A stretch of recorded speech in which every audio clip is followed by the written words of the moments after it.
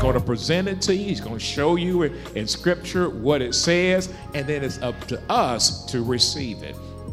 I have to make a choice to allow his thinking to become my thinking. I must make a choice to allow his understanding to become my understanding. Even though I may not necessarily agree with everything he says or does, I got to say, you know what? God's way is better than the way that I know.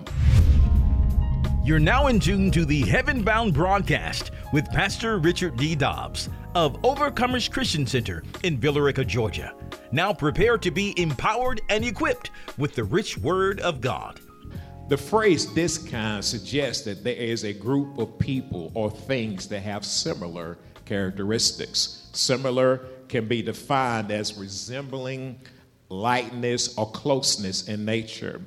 Things or people that are similar, that they are not exactly the same, but they are very similar.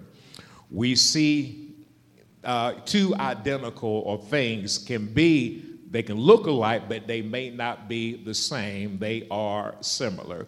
And at times we may encounter certain types of situations, certain type of mindsets, or even certain type of people that have similar characteristics and a similar nature. And when it is a Christ-minded situation, a Christ-minded mindset, or a Christ-minded group of people, we can expect to see the nature or the likeness of Christ. We've looked at this, and we've been proclaiming Philippians chapter 2, verse 5. We want to see more of the mindset or the characteristics or the nature of our Lord and Savior, Jesus Christ. We want to see his kingship operating in our life. We look at him as the ultimate example. He is our Savior. And what kind of mindset does our Lord have? And what kind of mindset should we have if we're going to be Christ-minded? Philippians 2 and 5 says this: "Let this mind be in you, which was also in Christ Jesus." So I must allow or permit his mind, his thinking, his understanding, and his opinion be in me, which was also in Christ Jesus. I must give permission for the mind of Christ to be in me. I must be intentional about going after the mind of Christ. And Jesus is not going to force his mindset or his way of thinking or his opinion on us. He's going to present it to you. He's going to show you in Scripture what it says, and then it's up to us to receive it. I have to make a choice to allow his thinking to become my thinking. I must make a choice to allow his understanding to become my understanding. Even though I may not necessarily agree with everything he says or does, I got to say, you know what? God's way is better than the way that I know. That's why Jesus brings about a certain kind of mindset that is different than our human nature, carnal desires, even kinfolks or relatives. We go on in Philippians chapter 2 and verse 6, which reads as follows: "Who being in the form," notice this, the form or the nature of God, "did not consider robbery to be equal or similar with God." In other words, it says here, he didn't think it robbery. He didn't think it was a robbery to be equal or similar or agree with God. Jesus, being in the nature of God, did not consider robbery to be in agreement with God or equal with God. It goes on, Philippians chapter 2 and verse 7, "but made himself of no reputation." He made himself he didn't abase himself. He's taking the form of a bondservant and coming in the likeness or the resemblance of men. You know, if anything Jesus could have done, he could have made himself of a reputation now. He could have been doing things that in one sense could have been almost to the point that it was showing. But Jesus didn't do that. He did things being led by the Holy Spirit. He did it to glorify God, and he did it in a manner that was suitable for the occasion. That's why we find ourselves, if we find ourselves trying to build our reputation more than our relationship with Christ, we could be possibly going in the wrong direction. The mind of Christ is not seeking reputation, but is seeking a relationship with the Father and with other believers or with the body of Christ. The nature and the mindset of a bondservant is a person who gives himself up to do the will of God for those who are being used to advance the kingdom of God. See, the mind of Christ is going to be humble mindset. It's going to be a person that serves the kingdom of God. And the mindset of leaving souls to the Savior is going to be a Christ-minded individual. And when our motives and actions and thinking start leading others away from Christ, that's a different kind. That's a different kind. That's why Philippians 2:8 reads as follows. And being found in appearance as a man, he humbled himself and became obedient to the point of death, even the death of the cross. And being found in appearance as a man, Jesus humbled himself. He became low. He behaved in an unassuming manner and became obedient. He gave an ear. He was submissive to the point of death. Even the point of death. He said, you know what? This is the time that I have set aside to die, and I'm going to honor that time. He could have lived longer than 33 and a half years, but he chose to live for that length of time. He became obedient to the point of death, even the death of the cross. And according to this particular text, there's two powerful character traits and mindsets that Jesus possessed that if we want to mature and have the mind of Christ, we must have also. One, humble, humility. We got to be humble. We got to bring our opinion, thinking, and way of doing to be in line with his way of thinking and doing things. And two, we need to be obedient, able to give an ear and yield to the written and revealed word of God. So one, we got to be humble. Two, we need to be obedient. And let me say this, that's a choice that we make on a daily basis. You just don't say, I'm going to be humble, and then all of a sudden, it's not going to be a fight the next day. You got to understand, this is a lifestyle you choose. It's a lifestyle you choose, and thank God for the lifestyle. Humility is important, and it is powerful. That's why you have scriptures like James chapter 4 and verse 10. Humble yourselves in the sight of the Lord, and he will lift you up. Humble yourself. Bring yourself down. Have a modest opinion of oneself. And one thing about being humble about yourselves, you can't think too low of yourself neither. And that's sometimes, I used to be in that mindset, boy, if I got to think of myself as lower than what God thought about me. And that's not what God is calling for. He wants us to humble ourselves and to think about ourselves like God thinks about us. And he says, humble yourselves in the sight of the Lord, and he will lift you up. And if God lifts you up, if he raises you up, if he honors you, and he prospers you, let me tell you something. Can't nobody push you down when God lift you up. Nobody's strong enough. Nobody's bad enough. Nobody got this thing going on that they can't honor you, or they can push you down once God lifts you up. We're living in a time, even in church, when humility is somewhat fading, and ego and reputation and making a name for myself is on the rise. James 14 verse 6 is clear. Jesus said to him, I am the way, the truth, and the life. No one comes to the Father except through me. So Jesus said, I am the way. I'm the way you should think. I'm the way you should feel. I am the pattern you should go out. The truth and the life. No one comes to the Father except through me. We see in John 14 and verse 6, he says the pattern to follow, he is the pattern to follow. He says also three additional things in the particular text. He's truth. That which is true in any matter, under any circumstance or situation. He's life, the absolute fullness of life, blessed life, consecrated and devoted life. And he is the entrance way to the Father. No one comes to the Father except through me.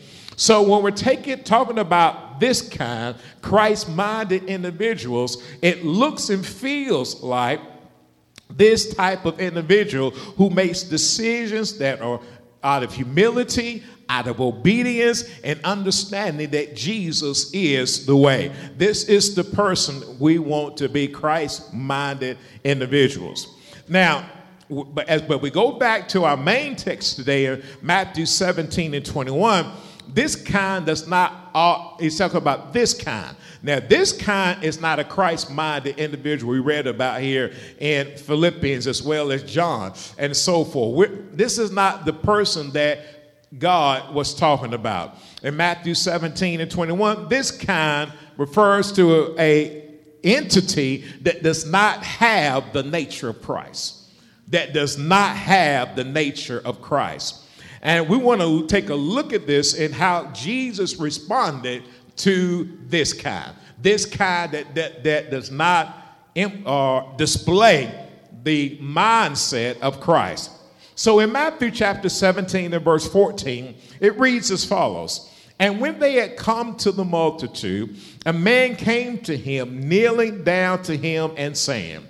And so when they came to the multitude, when they came to the crowd, a man came to him kneeling, expressing honor and reverence down to him and saying. And so we see, first of all, before we read 17 and verse 14, let's think about where they were at. And we find this in Matthew 17 and verse 1. Jesus had taken Peter, James, and John and his brother to a high mountain for a transformational experience. So the three of them, they had did what some of us would refer to as the transformation process, and they had seen some miraculous things, and now they're coming down off the mountain. When they come down, it was just a few of them, and now they're coming down to the crowd.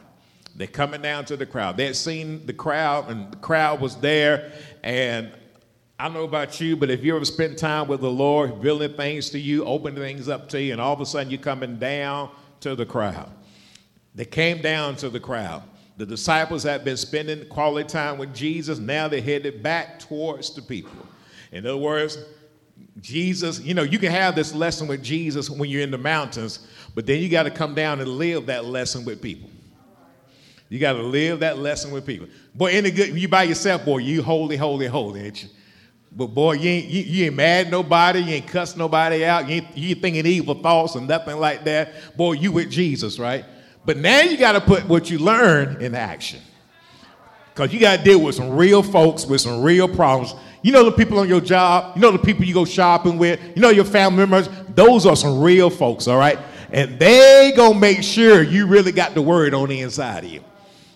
Yeah, y'all know the people we talking about. Because anybody can be holy when you're by yourself, boy. You ain't got no TV on. You ain't got no, you in the Bible, boy. You just, Lord, I'm so holy, holy, holy. And so now you got to come down and see everything you learn, put that into action. And, of course, you got to deal with what we call here the multitude, the crowd. Matthew 17 and 14. When they had come to the multitude, a man came to him kneeling down to him and saying. So they came to the crowd.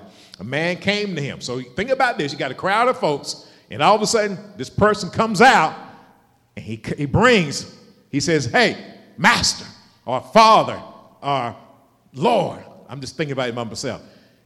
A lot of people out there, but it's one person, this one man who has a son gets his attention. All right? Now, I'm sure that that person was not the only one in the crowd that had needs, that had problems, that had circumstance. He's not the only one, but this one said, I need his attention. I need his attention. And sometimes, boy, I tell you, a problem will get you desperate.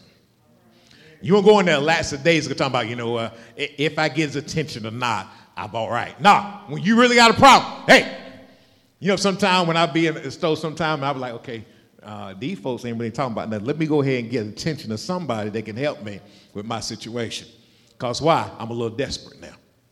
I'm a little desperate. I'm a little desperate. This man, in my opinion, was a little bit desperate. He's exhausted a number of different things, and he's a little desperate. He came to him, and notice what he says to him in Matthew 17 and 15. Lord, have mercy on my son. Have mercy on my son. Help me with my son. Bring aid and relief to my son, for he is an epileptic and suffers severely. He's in a bad place. He's in a bad plight. Why is he in a bad plight? Let me explain to you, Jesus, why it's bad. I'm watching my son fall into the fire and often into the water. I don't know about you. When you see your children in a situation, now I ain't talking about these children, the ones who make decisions and then they come crying to you after they have made the decision. I'm talking about the ones who can't help themselves. The ones who you see, you know that this child in this situation couldn't help himself. He was falling to the fire. And not only that, he would fall into the water. And he couldn't help himself. And I can imagine as a parent how this father was feeling. Because he saw his child in a state where the child could not help himself. He couldn't help himself. Notice this, he would fall, he would be so overcome with grief, attacked from a demon spirit, he will fall into the fire. And the Bible says, often into the water. This child was going through a horrible situation. The Bible doesn't say how old the child was, but we do know this. It was the father who came and got Jesus' attention. Because think about this now. Jesus was come to the crowd. Number of different needs in that crowd. Because I ain't found one crowd yet that don't have needs. Y'all think about that. I'm telling you, you go to work, folks got needs. You go to your family reunion, folks got needs. You go shopping, people got needs. Everybody got needs. But this particular father said, I got to get the attention of Jesus. And now he's explaining to Jesus why he wants him to have mercy, why he wants him to help. Because my son is severely afflicted. He's falling into the fire and often into the water. The man approached Jesus, and I can imagine he was probably in a broken place or a place of desperation. He's asking for mercy and compassion on his son. And as parents, we know how to cry out on behalf of our children when we see them doing things that they can't help themselves with. He wanted assistance. He wanted aid. He wanted relief. He wanted mercy. He wanted mercy. He wanted mercy for his son. And I can only imagine the parents' heart in this situation. I think about me if that was my child, and I see my child, and sometimes you think about this. Think about a parent who sees their child lying in a hospital bed. And you're thinking, that parent wants to see their child get help. You want to see that child get help. This father wants to see his son get help. He wants to see his son get help. And no better place than to go for help than the one who has mercy, the Lord himself. Let's go to Psalms 136. Psalms 136. Now, the whole Psalm 136 is a psalm full of mercy. But I want to just look at one scripture example in Psalms 136 and verse 4. To him who alone does great wonders, for his mercy endures forever. To him who alone does a large or an important number of wonders. His wonders are extraordinary, that which is difficult to understand or comprehend. See, God does some great things on the lives of God's people. He does great things. And let me say this, he does so many great things that sometimes our mind can't comprehend the greatness of what God does. Do you know that every day that he loads us daily with benefits? And you wonder how he does it. He knows how to make sure every need is met according to his riches and glory by Christ Jesus. He knows how to make sure the yokes are destroyed and the burdens are removed in your life. He knows how to heal your body even before a symptom show up in your body. He knows how to cause a check to come in the mail even before you know you needed a check. You got the need on Monday, here Tuesday, here come a check in the mail. Or all of a sudden, you got this quote-unquote unexpected refund. God knows you needed that refund before you even need it, because he does amazing things. He's a God of the amazing. And the latter part of that text says, in fact, you will find this in Psalms 136. Each one of those verses, it ends in this particular statement: for his mercy endures forever. Woo-wee. That means it don't end, y'all. You know what that means? That means even today, his mercy is still working. I'm talking about today it's working. You know what tomorrow means? His mercy's still going to be working. You know what's going to happen next week? His mercy's still going to be working. You know what's going to happen next year? His mercy's still going to be working. Why? Because his mercy endures. You know, forever means it don't never stop. That means he the same yesterday, today, and forevermore. That means right now I'm operating in God's mercy. That means yesterday I was operating in his mercy. And that means tomorrow his mercy, and watch this, will still be as strong as it was when David wrote it. Thousands of years ago, but his mercy is still as powerful as when David wrote it back here in Psalms 136. And it's still operating in 2023. His mercy is enduring forever. And you know one thing about his mercy? It has not lost 1 ounce of power. He has not lost 1 ounce of power. You know, people can give up on God's mercy, but his mercy is still as powerful as it ever was. And his mercy is his goodness, his kindness, his faithfulness. It keeps on going forever. It's continually existing. It's everlasting. It never stops. David understood the importance of his mercy, and his deeds are extraordinary, not easily comprehended, but we know it's his mercy. Boy, I tell you, ever ride down the road, boy, thank you for your mercy, God. I can't explain it, but I appreciate the fact that his mercy is operating in my life. Now, let's go back to Matthew 17. The man had understanding that he needed the goodness and the mercy of God, the kindness of God to manifest and to help his son. See, this is what you need to know about God, that God has ultimate mercy. And he can show and do mercy for whoever he wants to, whenever he wants to do it.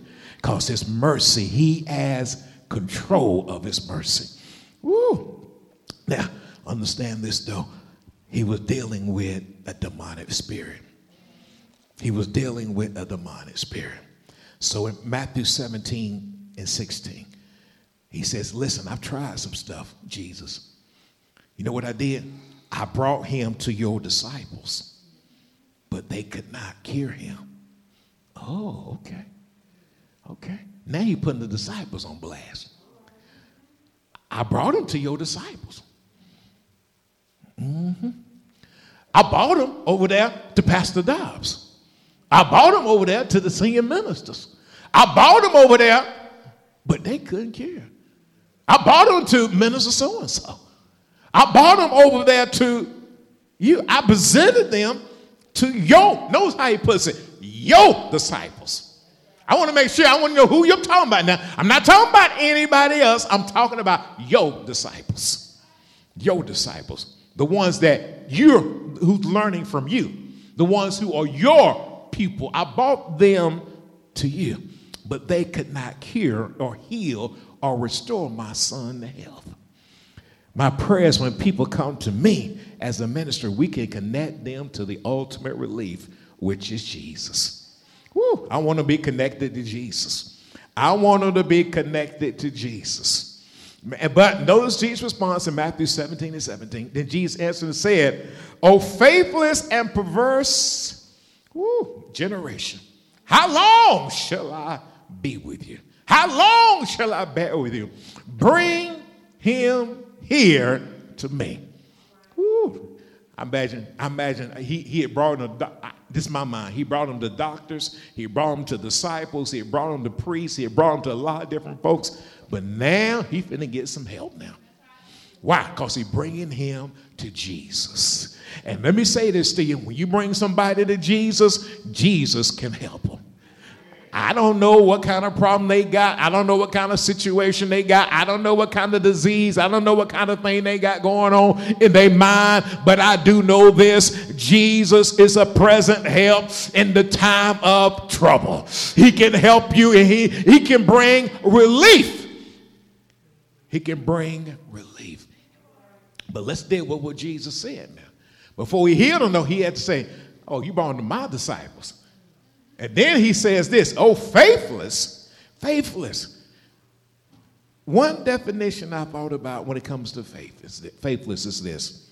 They did not trust what God had taught them. Think about that for a moment. They're his learners. They're his pupils. They have been following Jesus. They have been learning from Jesus. And now Jesus says, you're faithless. I said, well, what do you mean by that, God? One thing I learned from this text is when God teaches you something, he expects for you to put it into action. He had been teaching these disciples, and now he says you're faithful. So you got in this situation, you've been following my teaching, you've been following what I told you to do, but when you prayed for this boy, you didn't believe you could heal. Or God could use you, or I could heal that person through you. I love that. That means that he expected for the disciples to be used by him to heal the boy. And I said, God, that means when I pray for people, it's you that heals the individuals I pray for. It's you that brings the deliverance. It's you that brings them out. It's you that heals their body and their mind. It's you that heals this particular person. Thank God he's a healer, y'all. And we've been following Jesus for a while. We're Christ-minded. We are Christ-minded individuals. And when you're Christ-minded, you should be able to follow the teachings of Jesus and do what he says. You should be able to follow. And see, this is why he wasn't a novice when it came. They were not a novice when it came to this. They had been following Jesus. They were learners of Jesus. They had been in the lesson with Jesus. They have been listened to his teaching. But yet, when it came to praying for the boy, they had to admit, you know what, I really didn't believe what he taught me. Listen, let me say this to you, and I've been guilty of this myself. If they had to lay hands on them, they were laying hands, but they were laying hands. They say, this ain't going to work. So y'all missed that. Sometimes you start praying for people, and some people, they might be praying and saying the right words, but in their mind, they're saying, this ain't going to work. I don't want to be a church that we pray for folks and we don't believe that the word is going to work. I want us to be a church that when we pray that God's going to deliver somebody, they're going to be delivered. Watch this. Even if it's not in front of us, we still believe that his word is still working. I want to be a church that if we pray for somebody to get healed, even if I'm not at the hospital, I believe God's power can go into the hospital and still heal their body. I believe that God is a healer. I believe he's deliverer, but I don't always have to see him deliver in order for me to believe it. Oh, I want to be like that person that Jesus talked about. Oh, you got to see it in order to believe it. Blessed are those who don't see it and yet believe that it happens. I believe we got to be a church that believes that what God says is going to come to pass in our lives. The second thing he says, you're perverse. Turning from God and from the right path. You're plotting against the saving purpose and plans of God. You're on the right path. For he says, I'm the way, the truth, and the life. We read that earlier. And now you're turning from that path. I told you what path to go on, but now you want to try your own path, your own way of doing things. Jesus says, I am the way. There's not a substitute. There's not an alternative. He is the way that we go to. Then he goes on to say in the latter part of that verse, He says, how long shall I be with you? How long shall I bear with you? Bring him here to me. Let me say this to you. God has not lost 1 ounce of power, even though some people will try to turn away from him. He has not lost 1 ounce of power. You know, we talked about, I mentioned earlier that sometimes the people get in a situation where they don't believe in the power of God like they used to, like prayers don't work, like church don't work, like the things of God don't work. This ain't the first time God has dealt with a situation like that. Ain't the first time. But you know what? Every time, guess who's still standing? He's still Lord of Lords. He's still King of Kings. He is still the one that we look to. His word shall not return back to him void, but it's going to accomplish everything he sent it out to do. Let me tell you something. God's word will work whether you believe it or not. Because God has not lost any power. He's still going to be sitting up high and looking low. He's still going to be the king. He's still going to be the Lord. He's still going to be the one that can do all things save fail. He's still going to be the one. There's always going to be a time where people will go through a phase where they don't believe God. But you know what? God still sits on the throne. He has not lost 1 ounce of power. He has not lost nothing. He is still who he said he was. He is, I should say. He's still who he says he is. Now, let's go on to verse 18. So they brought him to Jesus. Remember that? In 18, and Jesus rebuked the demon. Notice, when Jesus rebuked him, it came out of the boy. First of all, you notice that Jesus understood what the problem was. Jesus understands every problem in your life. And this is what you need to also understand. He understands the source of your problem. You might have thought a number of different things, but Jesus knew it was a demon. And we need to understand that Jesus understands the source of your problems. Therefore, when he tells you to do something, it's a reason he's telling you to do certain things. He understands the source of your problem, and he also understands and knows the remedy to your problems. He understands it because Jesus rebuked the demon. He rebuked him. When he rebuked him, he gave it a severe and sharp disapproval. And one definition I thought about, and I never thought about from this standpoint, he exposed the demon. He exposed the demon. Because demons like to do their work in darkness. They like to do the work in darkness. They like to do the work in darkness. And the Bible says in verse 7, Matthew 17, 18, and it came out of him, and the child was cured or healed or restored to health from that very hour. You can't negotiate with a demon, y'all. You can't. You cannot negotiate with a demon. And those demons, you got to watch them, because the demons that probably tried to deal with you going to try to deal with your children as well. Thank y'all for the 4-8 man. There's some stuff I see. I say, oh, that's that demon trying to go. That same demon that had me wrapped around, tied up, and tangled up is trying to go after my children. And you have to start rebuking and casting the thing out. That's it. Oh, y'all probably never had that problem. But let me say, they will come after you. Demons of fornication, adultery, deceit, trickery, rebellion, anger, division, envy, jealousy, bitterness, poverty, self-promotion, pride, manipulation, and so forth. They'll try to deal with your family. Jesus knew that boy was going to be okay after the demon had to go. But you got to watch out for that demon spirit that tries to operate in darkness. Let's go to the book of John, chapter 3, verse 19 through 21. The book of John, chapter 3, verse 19 through 21. And this is the condemnation, that light has come into the world, and men love darkness rather than light. Why? Because their deeds were evil.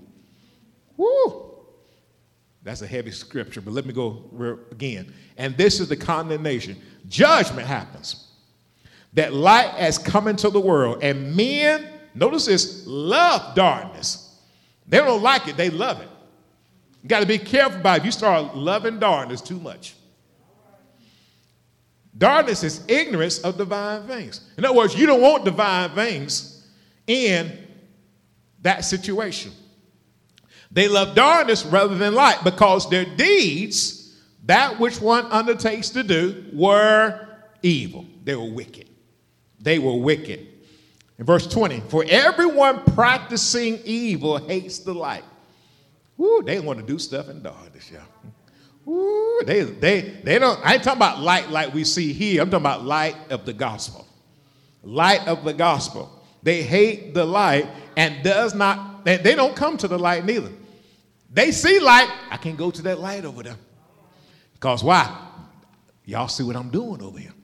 I want to be in the dark. I want to be in the dark, hiding in the corner, doing my thing over here. I want to be in the dark and doing what I consider evil or wicked.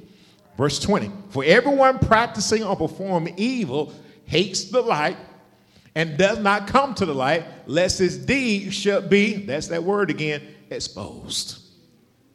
Exposed. You want to call some people out? Bring that light on.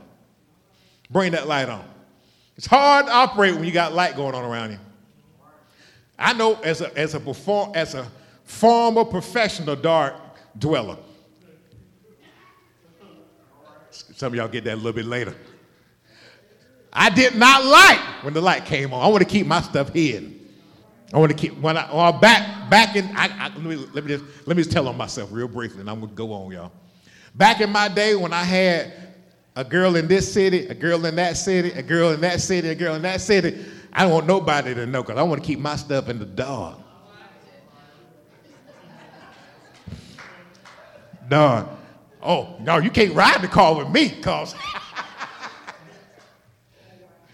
I had to keep it in what? Darkness. No, you can't call me a certain time because I got to keep my stuff in. Why you answer your phone? Keep my stuff in. Some of y'all keep praying. I know, I got some of y'all. Y'all ain't the only one. You used to be professional dark dwellers, but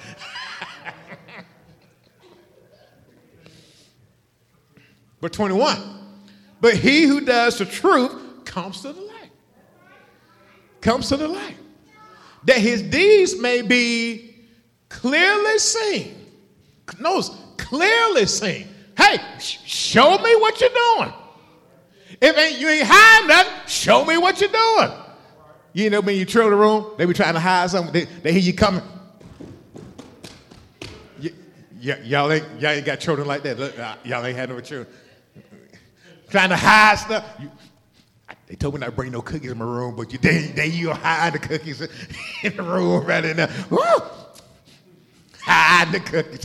Told me not to eat in the room, but here you got food in the room. And they see that plate over there. They trying to hide because you don't hide it real good. You know, you got the plate over there in the room. There you eating. Mm-hmm. Or got a trail of crumb going from your room to I ain't got no food in here. Hold on. But they've been clearly seen that they have been done or performed in God. Performing God. Light brings exposure to darkness. It brings the exposure to darkness. Let's go Matthew 17:19. Then the disciples came to Jesus privately and said, why could we not cast out or drive out or send out the demon? So notice this. Everything went good. The son got healed. The father happy. They ain't going about their business. I can imagine that father was happy, boy. Now, the disciples got called out. Remember? Hey, they got called to the carpet. And they'll say, okay, all right. But they didn't say anything. What can you say when Jesus called you out? Let me say this to you. I used to look at situations like this when I read scripture and like, oh God, the disciples in trouble. But no, this is a learning experience. Because remember, the disciples are still learners. They are still pupils. And I'm looking at this, what can I learn from this? Because I'm still a learner and I'm still a pupil. I'm still learning from Jesus. And so, but the disciples go to Jesus privately and say, Lord, why couldn't we cast them out? You ever went to the Lord and said, Lord, why couldn't I get the prayer answered here? Why couldn't I get my breakthrough, God? Why can't, listen, everybody else get healed. I'm laying hands on folks and everybody else getting healed. Why is my family member dealing with this? Listen, I've been giving, God. Why am I dealing with this financial trouble? And I've been giving even more than I ever gave in my life. I need to know, God, why is this not working the way I thought it should? Then it goes on in verse 20. Jesus still loving. Now notice, don't look at this as a negative thing, but look at this as a Christ that loves his disciples. Now, it may come across a little rough, but he loves his disciples. He loves his people because he knows, before I read this verse 20, let me say this to you. He knows they're going to deal with this again. It may not be the same, but it's going to be a similar situation. They'll have to deal with this again.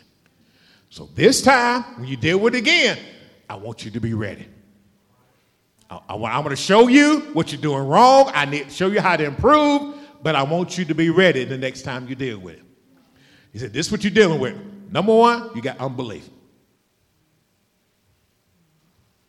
Verse 20, because of your unbelief in this situation. Faithless, weak, and trusting Jesus. Again, what we talked about earlier, that you've been following the teaching, but you're not believing the teaching like you should. You're not growing and maturing in the teaching like you should. Yeah, you got part of it down, but when it can't, this father brought this son to y'all could not heal him. Even though I know I gave you power to do it. And so for surely I say to you, if you have, notice this, faith, trust, and confidence in Jesus, belief in the written and revealed word as a mustard seed. Mustard seed is interesting because a mustard seed starts out in a small quantity, but it grows into a remarkable size. What was he saying there? One thing you will find about your faith is this. It may start out small, but as you continue to follow Jesus, it should continue to grow and mature and be bigger and larger than it was. So I should start in one place, but I should grow into a higher place, into a deeper place. I should know more. Listen, I should trust more. I should trust Jesus more than I did 5 years ago. I should have more confidence in Jesus than I did 3 years ago. 2 years ago, I might have been struggling, but I should be in a place now.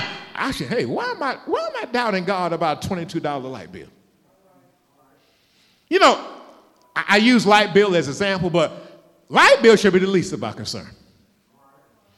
At least we should look at that and say, God, you know what? You have provided for however many years he's been providing, you're going to keep providing. I see it now. It's just a thing. I pay it, keep moving. I shouldn't be talking about, oh, God, what are we going to do now, y'all? Ooh, I shouldn't look at a bill like that and talk, oh, are we going to start panicking, start fretting, start worrying, start saying, I don't know what's going to happen. I should be mature past that point. Now, some people are at the point now, they're just getting saved. They're just starting to follow Jesus, learn his teachings, his concept, learn how to give his tithes and offering. Well, they may start out like that, but you shouldn't stay like that. You should mature. You should grow up. You should come into the knowledge of the truth. Mustard seed. Mustard seed starts out small, and it grows into a remarkable size. And how does it grow? Faith come by hearing, and hearing by the word of God. You got to continue to hear, y'all. You got to continue to hear. You can't just hear one time and expect to have remarkable faith. It's a process you go through. It's a process you go through. So Jesus gave him two reasons. Let me finish this statement. You will say to this mountain, move from here to there, and it will move, and nothing, notice what he says, nothing will be impossible for you. But what happens though? That mustard seed gets large. It's grown. Your faith has gotten large. It's grown. You keep hearing the word on a day-by-day basis, and you're not even fretting about little stuff. You say, hey, this is small stuff to God. Why am I fretting over this? I should be at a point now. I've been saved for years now. Why am I fretting over this? I've been studying scripture for years now. I've been with God for years. I ain't talking about, I have a relationship with Jesus that says I'm stronger and better than what I used to be. So notice he said it's two things he brings up. Because of your unbelief and because of your lack of faith for this situation. Hey, when you're dealing with the power of God, you got to know where your strength comes from. Romans 10:17 says this, so then faith comes by hearing, and hearing by the word of God. Faith comes by hearing, and hearing by the word of God. Again, I like to say it like this. Faith comes by hearing and hearing and hearing and hearing and hearing and hearing and hearing and hearing and hearing. You just keep on hearing. When do you stop hearing? When Jesus comes back or you go see him, whichever the case. You got to constantly hear the word of God. You got to constantly hear the word of God. And Matthew 17:21. We'll close with this one. He goes on to tell them. However, this kind. See, the next time, disciples, you deal, I want you to learn something. I want you to grow. When another father brings his son to you or another parent brings their child to you, I want you to be able to deal with it. I want you to be able to deal with it. I want you to be in a position that whatever comes up in your life, whether it's from something that is difficult for you to deal with, I need for you to be able to say, this kind. Jealousy. You got anger problems. A situation arises, you think, what am I going to do? This guy. Family issues, this guy. Job or career or business issues, this guy. Does not go except by prayer. Asking God to get involved. You can deal with stuff, but the best way to deal with it is to ask God to get involved. And fasting, to abstain from food, to be replaced with prayer and scripture meditation. These are powerful by themselves. They're more powerful when you put them together. Y'all see that? Jesus wouldn't tell us to put them together unless they will be beneficial to what we got to deal with. What's the deal with? This kind. What is this kind in your life? It could be a number of different things. But we know this, it's going to go if we do it the right way. It's going to go if we do it the right way. Prayer and fasting takes our humility and obedience to another level. It helps us to see the weaknesses and frailty in our human flesh or our human effort.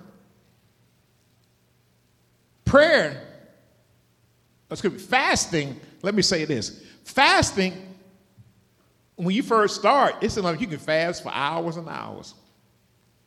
And all of a sudden, you'll hit a point where it's like, whoo. It just takes you through different changes. Sometimes you feel like you can fast for hours and hours, and then an hour later, you're like, I can't fast another minute. Prayer and fasting. Prayer will it gets God involved. I want God to move. Flesh says, get this human effort out of the way and let me rely on God in this situation. I need God in this situation. I need God to bring healing. I need God to bring deliverance. I need God to give me the answers. I need God to do this for me in this situation. In my opinion, helps us discern the kind of situation that we are dealing with. Remember, Jesus knew exactly what he was dealing with. When he came and dealt with the Father and the Son, he exposed or rebuked the demon. Jesus knew exactly what he was dealing with. Prayer and fasting will help us to know what we're dealing with. It could be a demon or it could be something else that's going on. But prayer and fasting will show you what you're dealing with. Prayer and fasting will take the covers off and expose the enemy that you're dealing with. Thank God for prayer and fasting. Prayer and fasting. We have to ask ourselves, do we have any of this kind in our lives, on our jobs, in our finances, impacting our children, that requires more of us to get to a place of deliverance, protection, and prosperity? Fasting will get me to a place. Fasting will get me to a place, not that God needs to move, but I need to move to be in the place where God wants me to be. I've heard people say that fasting moves God. I believe fasting moves us to where we need to be. God don't need to move. He knows what he's doing. That's just my opinion about it. I know you get different philosophies out there, but I stick with what the Bible says. Like, for example, if God wants me behind this pulpit, then fasting, prayer and fasting, I may be moving everywhere, but fasting moves me to where I need to be at the place where God wants me to be. God don't need to move. I need to move. And when I move where God needs me to be at, then I can see God moving in this circumstance, in this situation. And that's what I want. I want God to move. I may not like it, but I want God to move. He may say, hey, you need to let this go, but I want God to move. He said, hey, I know you want this, but I want God to move in this situation. I want God to move. Let me tell you, when God moves sometimes, he may tell you, hey, you got to let some stuff go. But your mind can handle it a whole lot better because you know, hey, he told me to let it go. It wasn't nobody's opinion. He told me to let this go. He told me to do this. He told me to do that. He told me. Even if, listen, let me say this to you. Even if I'm not 100% sure he told me, just the fact that I believe he told me will take you a whole lot of places. It'll take you a whole lot of places. Because sometimes listen, he says, in all thy ways acknowledge him, he shall direct your path. When you are asking God to direct your path, even if you miss it, he's big enough to get you back on track. Because you're human. You got fleshly desires. You got stuff going on in your life. And sometimes just the fact that you acknowledge him will help him to direct your path. Fasting and prayer are powerful tools, devices, and weaponry that we can use to cast this kind that is trying to operate in us, our family, our finances, and even our faith. God can move this kind out of our lives. Thank God for fasting and prayer. We pray that you have been blessed and inspired by today's message. We'd love to hear from you. Please send your prayer requests and testimonies to our website at occvr.org. That's occvr.org. We would like to invite you to partner with us as we share the gospel all around the world. Just go to our website at occvr.org. Click on the Give button to give online, or you can utilize Text to Give. Text GIVE to the number 770-692-2225. That's 770-692-2225. Join us on our YouTube channel, subscribe to our podcast, and connect with us on social media. We also invite you to join us in a live service. We're located at 3097 South Van Wert Road in Villarica, Georgia.